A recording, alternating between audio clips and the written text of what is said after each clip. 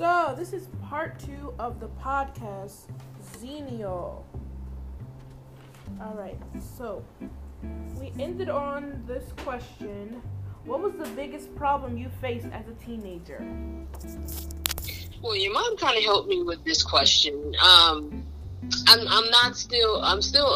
sure there are probably other things, but I know one of the things that I faced as a teenager was just overworking myself. Mom used to make me stay home from school every now and again just to get rest. And I still have the same problem as an adult. I guess I can say I'm a recovered workaholic, but I tend to take on so much. And I took on so much that she would make me stay home sometimes and just rest.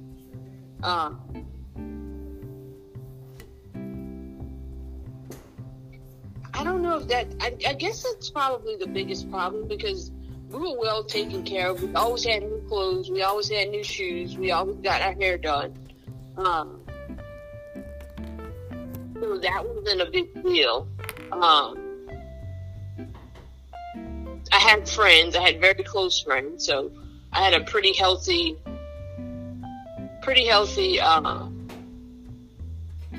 I think the roughest go of it I had was just with being on the track team and the coach not acknowledging me the way she should have and kind of putting me far beneath where I should have been. I think that was one of the tougher things for me in high school, but I had a great time in high school. I really did. What was your main source of transportation as a teenager? My parents. And Dad would... Sorry. Well, that's okay. We can keep going. Oh, this is the last question. What were you and other teens being warned about when you were a teenager? Warned about most likely staying away from drugs.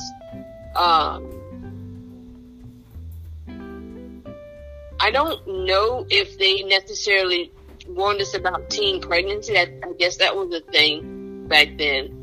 Yeah, I guess it was. What were we warned about?